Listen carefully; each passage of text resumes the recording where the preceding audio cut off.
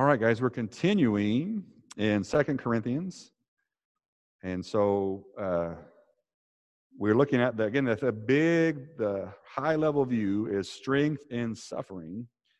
And today we're going to see kind of a little bit about how even in suffering, it can allow us to be a witness, how suffering can be used to let us be a light to those in our life. So we're going to be in 2 Corinthians chapter 2, in verses 12 through 17. 2 Corinthians 2, verses 12 through 17. And let's look at God's word there together, and let's be encouraged together.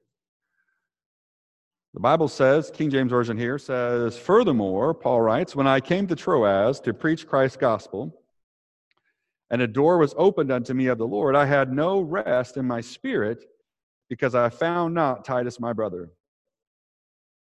But taking my leave of them, I went from thence into Macedonia."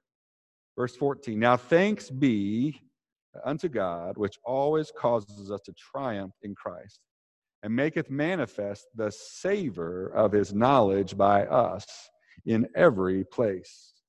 This is a key verse here. "For we are unto God a sweet savor of Christ in them that are saved, and in them that perish. To the one we are the savor of death unto death, and to the other the savor of life unto life." I love this phrase right here. "Who is sufficient for these things? For we are not as many which corrupt the word of God, but as of sincerity, but as of God, in the sight of God, speak we in Christ." Speak we in Christ. Have you ever had an opportunity to really witness to someone, or you've sought one? That's a good little story to look for sometimes the doors that the Lord provides.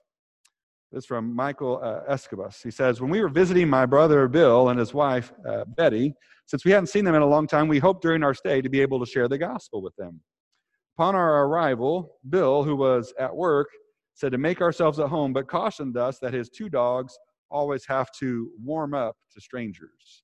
I think John has a dog like that, don't you, John? "While we were waiting for our host to come, our 3-year-old daughter, Adrian, fearlessly placed her hands on the dog several times. Concerned, I asked her, 'What are you doing?' 'Finding out if the dogs have warmed up enough to play,' she said innocently. Not only did the dogs warm up, but the incident broke the ice for witnessing to our family." So it created an opportunity, all right? You guys, I want you to look, and it may be in the strangest way, the strangest conversation, but the Lord, I think, will give us opportunity this week to be a light and a witness if we'll be prepared for it. Today, we want to talk about smells. What's the best smell you think you've ever smelled? Go ahead, you can answer out loud if you want to. It does smell good. I'm with you on that, David. David says Chick-fil-A. That does smell pretty good. Oh, baking chocolate chip cookies, yeah. Nice. Oh, yeah. They smell good, a baby, right? Yeah. Let's just be clear. She's hoping for grandchildren, not children, all right? Yeah. Good. Favorite smells, best smells. I have to kind of agree with the Lord. I love the smell of burnt fat. My barbecue friends will get that, I think, a little bit, right? The Lord says he loves that smell. I think I do too. All right, now let's go the opposite and try to be kind here. Don't be too gross to us, but what's some of the worst smells you've ever smelled? Yeah, you're not kidding. Your dad? Oh, his foot, huh? This is the good thing about having children in family worship, right? A skunk, yeah, a skunk is a long way, can smell badly. Diane? Mom's cooking sauerkraut. That smells bad. What was it? Oh, yeah, the smell of liver and onions, right? Megan loves the smell of broccoli left over for a long time, right, Megan? How about fish? That can be pretty rough too, right? Okay. So we have some things that smell really good to us, and we have some things that smell really bad to us, right? Today in the scripture, what the Lord says is that we are the aroma, the savor, King James says, the smell, if you will, of life and death to the people who are around us. Okay, so I want you to think a little bit about that. We're going to come to that here in just a bit and see if for kind of a funny way to put it, but a very practical way, what kind of smelly Christian are you, right? That's what we're going to talk a little bit about today. All right, the first thing I want you to think about today is, can you spot an open door? And I think that's going to be an interesting thing even this week as we're praying for this, even now this morning. Paul says, back in verse 12, he says, "Now, when I went to Troas to preach the gospel of Christ and found that the Lord had opened a door for me, I still had no peace of mind because I did not find my brother Titus there. So I said goodbye to them and went on to Macedonia." Now, there's a couple things I think that are interesting here. Paul goes to Troas, and he sees that the Lord has opened a door for him. Now, this is a little holy imagination, but what do you think that might have been? What confirmed in Paul's heart that this place was an open door? Right? In my mind, if I went somewhere and I was speaking and preaching, if I found people receptive to what I was speaking and telling, right? Again, this is kind of not an everyday thing, but a once-in-a-lifetime thing, probably almost for some people. When I was able to go to India, they would go to different villages. And there'd be some villages that after the service, there would be a lot of people that would come and want us to pray and be around them. And you felt like that there was an open door, that people were very receptive to the gospel. But every now and then you would go through places where even the people around you looked at you like, "What are you doing here? We don't want your kind around here. We don't want that other religion around here." And you got that feeling as well. So when Paul goes to Troas, he sees that I've got an opportunity. I think the Lord has opened a door here and an opportunity for me to step in. Now, do you guys see problems or opportunities? Yeah. Your preacher, one of his favorite phrases at work is he likes to manage expectations. So we try to support people in their technology, just like today. Okay? So if I tell everybody that your problems are all going to be gone and they're going to be fixed within like 5 minutes, what do you think is going to happen when that never happens? Right? So I'm always like, let's set the bar kind of low and then let's beat it. And that's how I would do a lot of things in my life, which is sometimes is not really good, especially with what we're talking about today. Sometimes instead of seeing the problems as the problems, we need to look for the opportunity and then be aggressive to let the Lord minister. And I've got a story here about that. I want you to think about this for me just for a second. In April 1970, the spacecraft Apollo 13 was crippled by an in-flight explosion. The astronauts relied on archaic navigational techniques to get back home.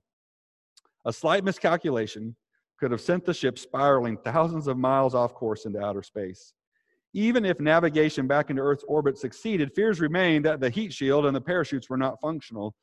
In addition, a tropical storm was brewing in the landing zone.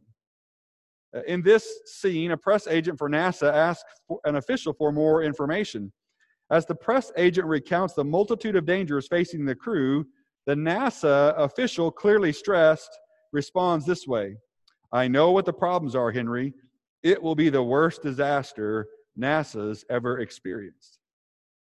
Well, a NASA chief overhears this pessimistic assessment and responds sharply, "With all due respect, I believe this is going to be our finest hour." A mixture of fear and hope etches the faces of the NASA team, their friends, and family of the astronauts as they watch for any sign of a successful reentry. 3 minutes after the reentry process begins, Walter Cronkite's voice informs the viewing audience that no space capsule has taken longer than 3 minutes to complete reentry. A NASA employee continues to attempt to contact the Odyssey, saying, "Odyssey, this is Houston. Do you read me?" And the silence is agonizing. And suddenly the receiver at NASA crackles. A capsule seems to materialize out of thin air on the screen, and the parachutes look like giant flowers that have burst into bloom. A voice responds loud and clear, "Hello, Houston, this is Odyssey. It's good to see you again." Friends, family, and NASA workers erupt in cheers, right? You see how the one guy looked at the situation? This is going to be our worst day. We got a tropical storm. We're trying to use all this old technology, these old ways of navigating. Oh, this is just going to be a nightmare. But the person who is the leader, what's he step up and say? This is an opportunity for our finest hour. right? And that is one of NASA's finest hours, the way that they were able to overcome the obstacles. So you guys know this from 100 sermons and stories that we've been here in church, but this is the series, Strength in Suffering. Sometimes when the problems come, all we can think about is the problems and how it hurts and how it's painful and things aren't working out. What are we doing? And yet when the Lord steps into the problem becomes an opportunity for us to be a witness, for his name to be glorified, and for us to be filled with joy, right? So today, I know everybody in this room, everybody in this room is facing some problems, okay?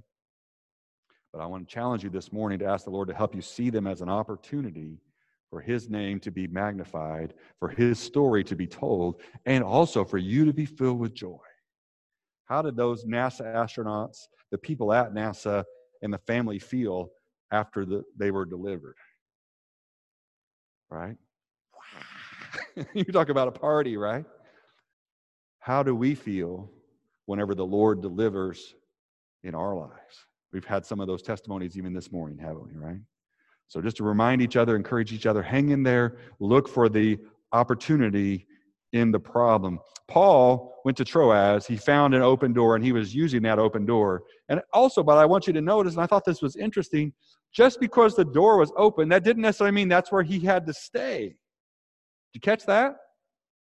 That's kind of tricky, isn't it, right? If something's going well and I'm in my ministry, things are going good, I'm like, well, that's where I need to stay. That's what I need to do. But Paul was troubled because he couldn't find Titus there. And Titus was probably going to bring information to Paul about the Corinthian church, the church that he's writing the letter to. And so he wanted to know how they were doing. He wanted to find Titus. Titus wasn't there. So even though that there was a fruitful time of ministry there, he was still following the Lord's lead. And so let me challenge you this morning again this way, okay? And this is for our church as well. We need to make sure that we're following the Holy Spirit's lead, whether the times are good or not so good. All right? I know I'm with you. I like the good times, right? Good times in ministry, good times in my family, good times at my workplace. If things are going good, I want to bless him, and I like to just stay there and rest in those things. But sometimes the Holy Spirit troubles us in a way that we may need to move and change the way that we're doing things in order to obey the Lord, because he's the one who sees the big picture and we don't. So just a reminder here that Paul, even in a fruitful time of ministry, left that opportunity because he was seeking Titus and he wanted to find out about the Corinthians. And so he moves on to find out what is going on with them. Now, the very simple second thing we want to focus on today, and this is the heart of our message today, and what I want you to think about, is we should be spreading the fragrance of Christ. Again, think about that aroma, or if you like the idea of food, think about the savor. Think about that idea of what are you spreading as it comes to being a Christian. Look down, if you would, there with me in verse 14. Paul writes here again to the church at Corinth. He says, "But thanks be to God, who always leads us in triumphal procession in Christ, and through us spreads everywhere the fragrance of the knowledge of him. For we are to God the aroma of Christ among those who are being saved and those who are perishing. To the one we are the smell of death, to the other the fragrance of life. And who is equal to such a task? Unlike so many, we do not peddle the word of God for profit. On the contrary, in Christ we speak before God with sincerity, like men sent from God." Now, the first thing I want you to see here this morning, right there in verse 14, is that we are in a triumphal procession. Don't forget that. What's it mean to be in a triumphal procession? I don't know that we really do this in our culture too much, right? I guess in a way we do it whenever a team wins a parade, right? David, are you having a parade today? Not for your team? All right. Sometimes when the big sports leagues, when the team wins, their city wins, what happens downtown, right? The next day? Like last summer, remember when Riker was here with us last summer? He's a huge St. Louis Blues fan. And so he just could not believe that the Blues were in the Stanley Cup Finals. And then when they won, I don't know if they'd ever won. St. Louis just erupted. And people that lived all over that never even went to the games because they were so expensive, they came to downtown to be part of the triumphal procession, right? Now, a quick reminder, they didn't really do this, but in some war times, who's at the end of the triumphal procession sometimes? The enemy. And what happens to the enemy at the end of the procession? They end the enemy. All right? And so this picture here is for us, that we are in a triumphal procession with the Lord. We're on the winning team. Do you ever talk to some Christians sometime and feel like you're on the losing team? Oh, life is so hard. I try to love the Lord, but it's just not easy. I don't know if I can do this. Right? It's just such a struggle. Nothing good ever happens to me. You guys ever watch Winnie the Pooh? You remember Eeyore? Oh, real slow. Right? I mean, it's that same kind of feeling. Some people, they live in the Lord like that. And I'm like, what are you doing, people? We are walking in a triumphal procession. The Lord has already won the battle. He's already settled the score. Not only did he die, not only did he pay for our sins, not only did he shed his blood, but he rose again. And he proved he has power over death. And he's coming again to take us with him for eternity. We are in the triumphal procession.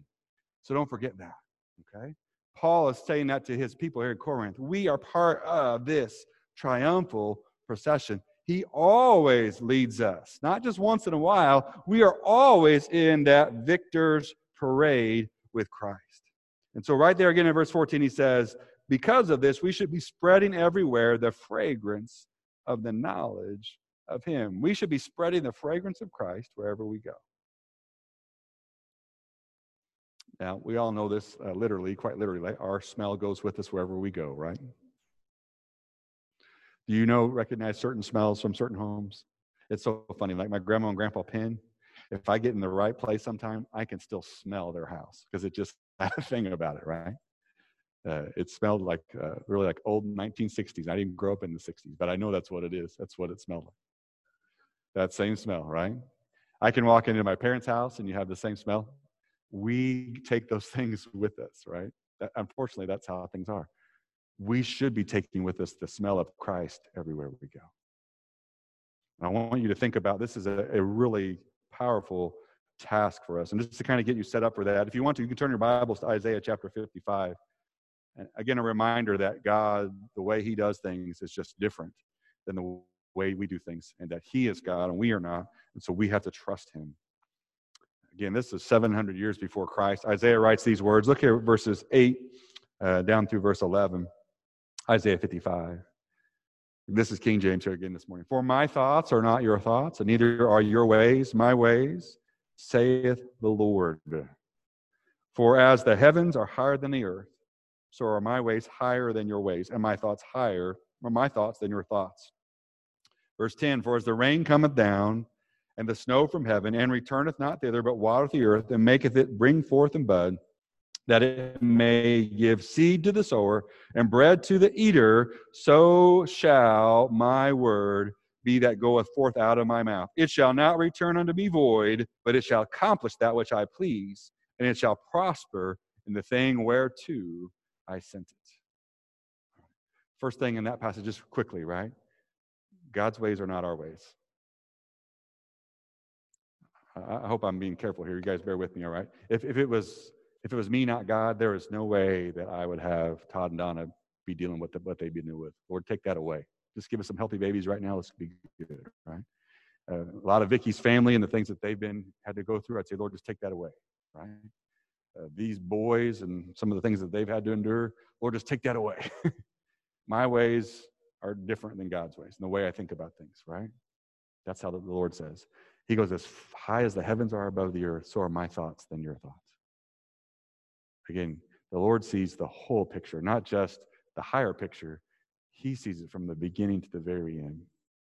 So that's where faith comes in. Lord, I got to trust you. I don't get it. I don't understand it. For Wendy and I, we've been praying for both of our kids and really been praying for Brooklyn like crazy. And I don't get some things there. Lord, I don't understand. It's not my way. But I got to trust you. And then I got to be obedient, right? Okay? So this morning, as you think about that, as we think about this idea of being an aroma, I first want to start out with this idea that, wait a second now, you got to recognize that the way God does things may not be the way you do things. Your job is to be an aroma. Okay? The other thing that's really important from this passage in Isaiah that I think also shows itself in the passage in 2 Corinthians is that God's word does not return void. It doesn't come back empty. This is very powerful. Usually we think of that always in the positive, right? When God speaks his word, people see the miraculous, they change, they respond, and unbelievable things happen. We see that all through the Old Testament, right? God's word even creates the earth. So when he speaks it out, all these amazing things happen. But also, I want you to know that sometimes when God's word is spoken, when it is declared as judgment on the people who would not obey it. Are you tracking with me there? Sometimes the word of God not returning void means that God's wrath and his justice and his judgment come forth. Trust the word of the Lord. Sometimes when you're you want somebody to come to Christ, our desire is so strong to see them revived or saved or changed and come and be part of a good fellowship. But here's what I want you to hear this morning. Sometimes when you're declaring God's word, you're speaking what that will judge those people because they won't obey his word. That's kind of a heavy thing, isn't it? Let's go back into 2 Corinthians and we'll look at that just a little bit more closely. God's word sometimes judges and condemns, but then it also sometimes encourages and uplifts. If you would this morning, sometimes we might be like Chanel No. 5 to some people, right? Or Eternity, or whatever your favorite cologne or perfume is, right? Can you think about the person that led you to Christ? They smell really good, didn't they? Amen. The Bible says they even have beautiful feet. And those of you guys that have feet wash the preacher's feet, you know how these are the ugliest feet in the world, but there's a few people in the world that think these feet are beautiful because they brought the gospel to them, right? So we want to be that kind of smell for sure. For those people that get to hear Christ and their lives are changed, we want to be that kind of aroma. But to some people, again, bear with the humor a little bit this morning, but we are a little more like Pepe Le Pew, right? Yeah, that skunk that we mentioned earlier, right? Here's the thing, and I have a hard time with this. You guys know your preacher. He likes to be liked, right? Some of you don't care. Most of you in this room like to be liked too. And sometimes when you live a Christian life, when you don't cut corners at work, when you don't go out partying, getting drunk with the people who are partying, getting drunk, when you choose a different path, then some people, they just don't like you. Why is that? Is it because you're annoying and offensive? Well, you're offensive in this way. This is your preacher's 2 cents here. When you try to do a path that is right, then you are confronting their worldview, and they have to decide, am I making the right decision? Here's somebody that's chosen a different path. I don't like that. I like pleasing myself. I like to be around people who are pleasing themselves because then I don't feel like I have any accountability to a higher power, to a God who is the creator of the world, like this crazy person here says. But when you make a decision to honor God with your life and with your words and with your actions, then all of a sudden there's some people that around you are very uncomfortable and you stink to them because you remind them that if they don't surrender, that either this is all made up or they're facing a real death, a real punishment from a holy God. That's why it's so important that we do our best in the Holy Spirit's power to honor God with our daily decisions. Again, what kind of smell are you today? What kind of a witness are you? Again, there will be times in your Christian walk where you're able to bring true joy into the life of a person by sharing your witness. This is so incredible. So yesterday, my mom and dad were at home, and some guy drove up to the house, and he came up and he knocked on the door, and my mom was sitting upstairs, and my dad went down and started talking to him. And he was talking to him for quite a while. It wasn't just like a real quick, whatever. And then all of a sudden, my mom got up to see what was going on, and my dad was hugging this big black guy there in the front entrance of our house. Like, well, what is going on? And my dad said, "You need to come down here." And this guy, I believe his name was Brian Ray, and Brian played basketball with my brother Tyler in junior high school. And he said, I drive along this road, and you guys, if you know where I live, it's flat as a pancake. And this road's like by the airport. And he would always play basketball at our house with Tyler. We had a pretty big little basketball court there. And he said, every time I drive by, I think, I just got to stop by and talk to those people. And I want to tell them what an impact they had on my life, because their son was a light and he didn't do things that everybody else did. In junior high, he said that in my church, there's an opportunity to do some ministry for young boys, and I believe God has called me to do that. And I want you to know that you have had a part in my life. Isn't that amazing?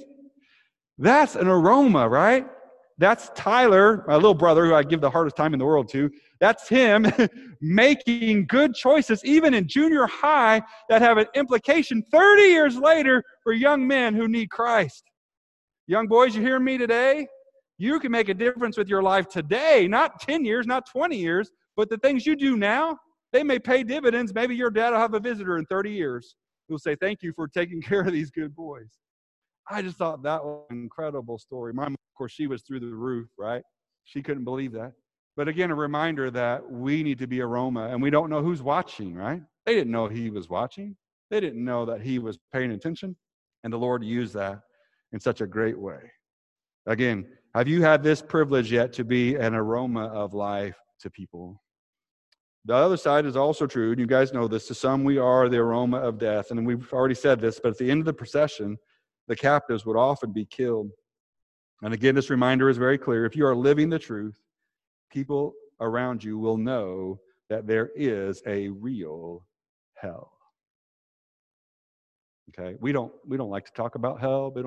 We do like to talk about hell. We use the word hell in every other fashion except what it's really meant to be said. I need to be careful here. Preacher, this is kind of his soapbox and pet peeve, right? You talk about hell all the time in your words, and you don't even have a clue what you're saying. I wish you even just had a glimpse of that, and I think then you would really understand when you are exaggerating what you really are talking about. You guys, I don't want you to be going around and telling people like that's your first impulse to say, you're going to hell if you don't know Jesus. That's not what I'm saying. But by the way you live your life, people should know that you believe that there is a hell, and you believe that it's a serious issue and that it's a real thing. And that people would say, well, they're very careful about that. When they talk about that, they talk about it seriously, not like a cartoon, not like a curse word to be flung in here and there. They talk about it like it is a real place where people are going to really end up. And you guys, you know how I can be so serious about this? Who talks about hell more than anyone else in the scriptures? Is it Paul? No. Is it John? No. Is it Moses or Elijah? No. You know who talks about hell the most in the scriptures? His name is Jesus. And if Jesus, the one we know loves us so much that he died for us, if he's the one who says hell is real, then I'm going to hold to that till the day that I die. All right? Again, we talk with it with caution, that's fine. With seriousness, that's fine. But we need to make sure that people understand that that's a truth that we have. You may have an opportunity even this week to have discussions about afterlife. Let your truth be shared at those times. God may be using our witness to remove their excuse. Did you hear that? God may be using our witness to remove their excuse. There will be times in your Christian life where people don't like you because of your beliefs. We already know that. They will think you are too cruel, or they think you are foolish to follow such a crutch. But the scripture is very clear, reminds us about this, doesn't it? In 1 Corinthians chapter 1, one of my favorite passages. For the message of the cross is what? It is foolishness to those who are perishing. Is that true? You better believe it, right? What? What's this church stuff? What's this Jesus stuff? What's this? You think the Bible's really true? You guys are crazy. That's foolishness. To those who are perishing, the message of the cross, the gospel is foolishness. But to us who are being saved, what is it? The gospel is the power of God. The gospel is what changes everything. And if you encountered the gospel, it's not foolishness to you. It's a life-changing agent. Understand today, as you are being aroma, some people who are perishing are going to think this is foolish. But remind yourself that to the rest of us, it's the power of God. That person that's an alcoholic in your workplace, that person that's having an adulterous affair, that person that is cheating on all of their finances or cheating at work, the power of the gospel can change all of those things and redeem them to be right with the Lord. And we believe that. And so we live that foolishness message so that people will hear it and be changed and be saved. Again, we won't make everyone happy, but we should be sharing life and death to the people around us. Now, hear me out this morning. I think this is very important. It is not your job to be offensive. The gospel is offensive enough. Are you tracking with that today? And sometimes your preacher has to be a little bit careful here because I got a little lead pin in me. I can get a little going sometimes, right? I get a little too wound up. It's not my job to be offensive.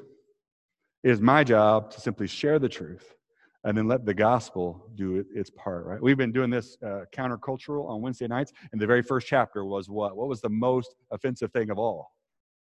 It's the gospel, right? It's not a belief on abortion. It's not a belief on homosexuality. It's not a belief on the poor or immigration or any of that stuff. The most offensive thing is the gospel, because the gospel says it's not all about you. And the world says it is. And so let the gospel be what's offensive. We should not be what is offensive. Again, pray for each other in that. And I've said this 100 times as well, but it is not your job to save. It is your job to do what? To witness. Okay, don't worry about that. You don't have to save. I feel that way sometimes. Oh no, I failed. They didn't get saved. Oh no, they didn't come to church. Oh no, they didn't get right with God. What a mess I am. Such a horrible failure at doing this. That's not my job. My job is to be a witness. Real quick, and I think this is good and important. You guys might want to, it may help you think about things. And even as we think about in India, the work over there, there's a difference between proselytizing and evangelism. And I think this is very applicable to where we are as well. And I want to read this to you. It's a little technical, but I think it's got a good point to it. What's the difference between proselytizing and evangelizing? The best way to distinguish them is to understand proselytism as an unworthy witness. There's a group of churches that put together a document that kind of helped this difference between an unworthy witness and a worthy witness. It defined 3 aspects of proselytizing. Okay, again, proselytizing is the bad thing. Number 1, the first thing, whenever our motives are unworthy, that is proselytizing, right? Man, do you know how many people I brought to church? You know how many people I got saved? I've been around some people like that, right? When I am trying to do, and even Paul said here, they were not doing it for dishonest gain, right? Man, I've got a bigger church. I got more money, right? Some people pursue that way. When we are witnessing with unworthy motives, that is proselytizing. When our concern is for our glory rather than God's. Number 2, when our methods are word. Can you have an unmethod when you're trying to share the gospel with someone? Yeah. You ever bait and switch? Right? That will happen to you probably about 20, 30 times today if you're watching television. Right? I'm going to use either fear or reward to try to motivate you. Okay? And actually, more than that, I'm going to try to trick you. Again, I was in a situation one time, I won't name any names, but it was very difficult for me to watch because I saw one man who I think was a godly man, but I think his motives that day were out of whack a little bit. And he went to a young person and he began to force them to pray a prayer that they really didn't want to pray, so that at the end of the time he could say, "You're saved, and now I led you to God." But if he had actually been even remotely listening to this young person, he would have realized he was in no place to sincerely say that prayer. He was just saying it to get this guy off his back because the pressure was so strong that he just wanted out of the situation. We have seen that probably in revival services before or camp meetings before too. You ever been something like that? This is verse number 47 that we're going to sing because we need somebody to come and repent, right? There can be an appropriate time for that when the Spirit is leading, but a lot of times that can be manipulation, and it can be trying to guilt someone, and so finally somebody will give in, not because they sincerely are receiving the Lord, they just want out of the pressure. If you're pressuring someone like that to come to Christ, and it's not of their heart, that is proselytizing, okay? Number 3, whenever our message is unworthy, whenever we deliberately misrepresent other people's beliefs. All right, we call this making a straw man a lot of times. Some of that doesn't really exist. We make a straw man so we can burn it down. And so we need to be very careful how we handle the truth. In contrast, to evangelize is to make an open and an honest statement of the gospel, which leaves the hearers entirely free to make up their own minds about it. We wish to be sensitive to those of other faiths and reject any approach that seeks to force conversion on them. Now, should we be persuasive? Should we speak from our heart? Absolutely. You better believe that, right? But what we have to be careful of is when that turns into a manipulating or an unworthy motive. Okay. Again, this week, it's not your job to save anybody, but I guarantee you, if you're praying sincerely with the preacher this morning, that God will give you an opportunity, you're going to get a chance to either speak or share the gospel in your life this week. Okay. I don't want anybody proselytizing. All right. And even in when I speak of Sindhu and ID, they actually, Sindhu's brother, Hananiah, has been arrested for proselytizing. Now, I think he was evangelizing, but his culture saw an opportunity where he was trying to share a witness, and so then they decided to put him in jail. Okay? For us this week, we want to look for an opportunity to make an open and an honest confession about what Jesus has done for us. And then it's for computer terms, it's on the end user to decide what they want to do with it. Now, but this gets really hard when it's our family, amen? I don't want anybody in my family to have a choice. You're all going to heaven, right? You're all going to follow Jesus. You're all going to obey him, and that's what's in me. But what this here says to me this day is what? I can't do that. I lay out the truth. I try to live the truth. I try to be the aroma that God wants me to be. And then they're going to have to be accountable between the Lord and themselves. Not my job to save them. Oh, that's hard, isn't it, right? Hear the words of the Lord today. And so what Paul says, and I think this is so powerful, even in this passage, he says, who is equal to such a task? You being an aroma for Christ is going to change someone's eternal destiny. Right? If Brother Chris hadn't been an aroma in Rick and Vicky's life, where would they be? If Ivan Maxwell and Lee Penn had been an aroma in my life, where would I be? Right? And the same is also true. We are an aroma to some people's life that's going to bring God's judgment upon them. And when they die and face the Lord, he's going to say, well, Oliver shared with you the truth of the gospel. Brother Michael, he lived the truth of the gospel in front of you. You had an opportunity to submit and to surrender to me, but instead you decided to follow yourself. You chose death. And their witness is your judgment. Who is up to such a task? That's crazy, isn't it, right? That's why we have to depend on the Holy Spirit. God, today, you guide me. Let me be the smell that I need to be. Hopefully, I'm the pleasant aroma as many people as possible. But you let me be that fragrance of Christ everywhere I go. How important it is for us to walk by faith. Again, Paul says he's not doing this for money. He's just speaking the truth as it's been laid on his heart. All right, one final story, you guys, and then we'll call it a Sunday here. Again, a reminder of the power of a changed heart and the aroma of someone who is living a life for Christ.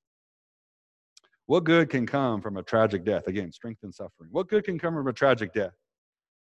April, a young adult who attended our church, was excited. She had invited a friend, Josh Collins, to go with her to a special drama that our church was putting on called Heaven's Gates and Hell's Flames. Josh not only came, but he received Christ that evening. He invited all his friends to come with him Wednesday night to view the drama. Excited about his newfound faith, he bought a Christian CD, and he invited his friends to watch a Christian video and asked his family to go to church with him on Sunday, and told everyone at work that he had gotten saved.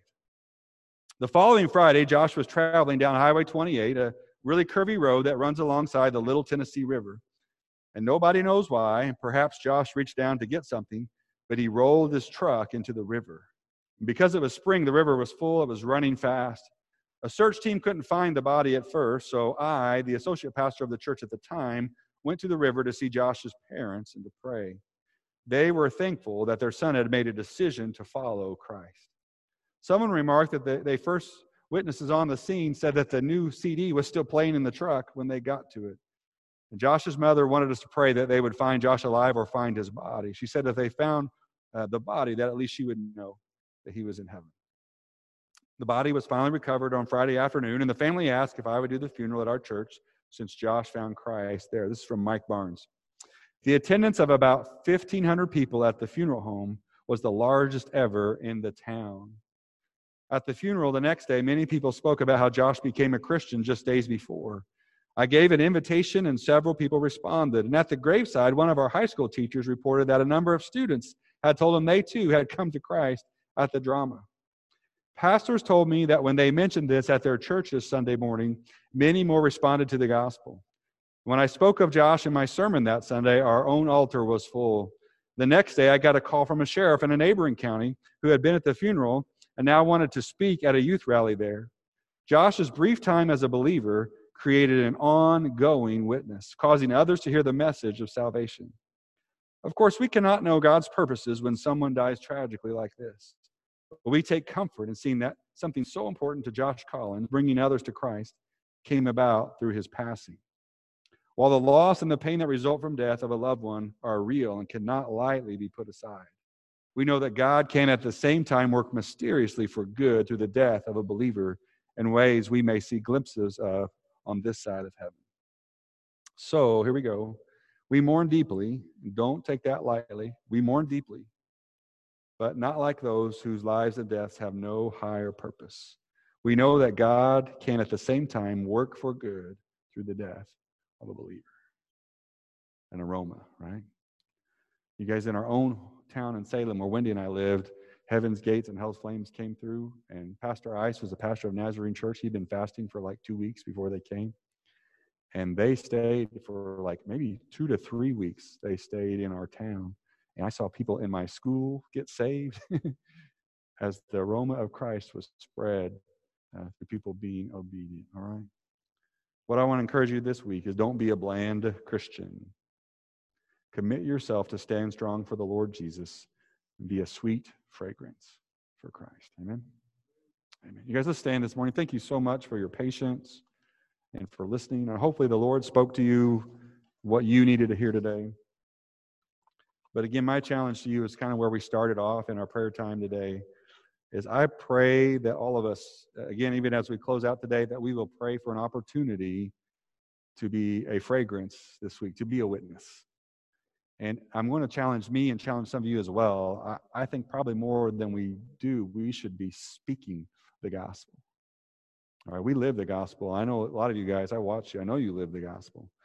But let's look for that opportunity where we may have a chance to literally speak the Romans road, to literally speak the cross of Christ and the resurrection of Christ, okay? Does anybody have any prayer requests before we're dismissed today? Thank you so much again for your attention. Brother Michael. I need to confess something. Yesterday, Jacob did not get played. My heart was very sad. Angry as well. Coach, he got lost in the game. He apologized. My heart was over. Now, I have an opportunity to correct that. But God allowed Jacob to leave his home on feet.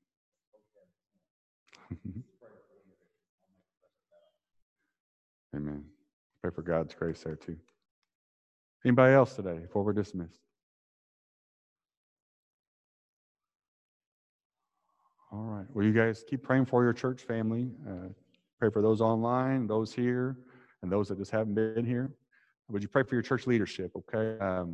Today, Vicki and Michael and I will sit down just briefly and kind of remind ourselves of who we need to make sure we're contacting and touching. Next week, we have some decisions I'm going to try to get with. I got with them on Friday. We're going to talk again on Monday about our parking lot and what our options there are. So would you pray for our church that we'll make the best choices there, and the Lord will work all that out, okay? We have homeless ministry coming up 2 weeks from today. Again, so pray for the Lord's leading in that. Again, an aroma, right? Sometimes the good smell, sometimes not as much. Pray that we will be what we need to be for our homeless ministry coming up. And then as Rick has kind of already mentioned, we're trying to figure out how to navigate going forward with Sunday school, with Wednesday night, with our children's ministries. And so we need the Lord's wisdom in all that. And we don't want to lag behind, but we don't want to step ahead. And so we really need his guidance. Would you pray for your church family as we all make those decisions moving forward? Anything else? All right. I thank you guys so much again for being here today. Brother Todd, would you dismiss us in prayer this morning, please?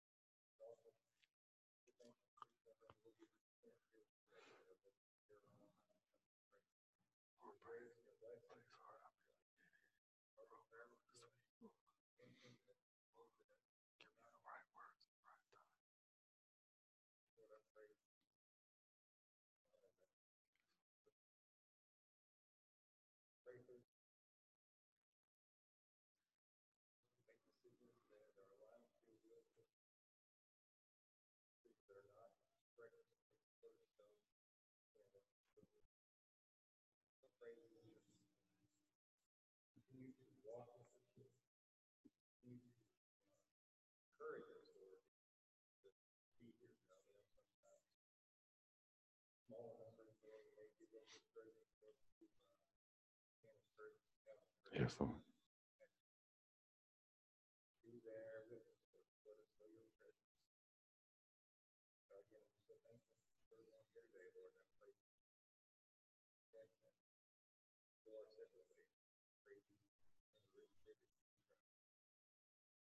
Amen. Have a great week, guys.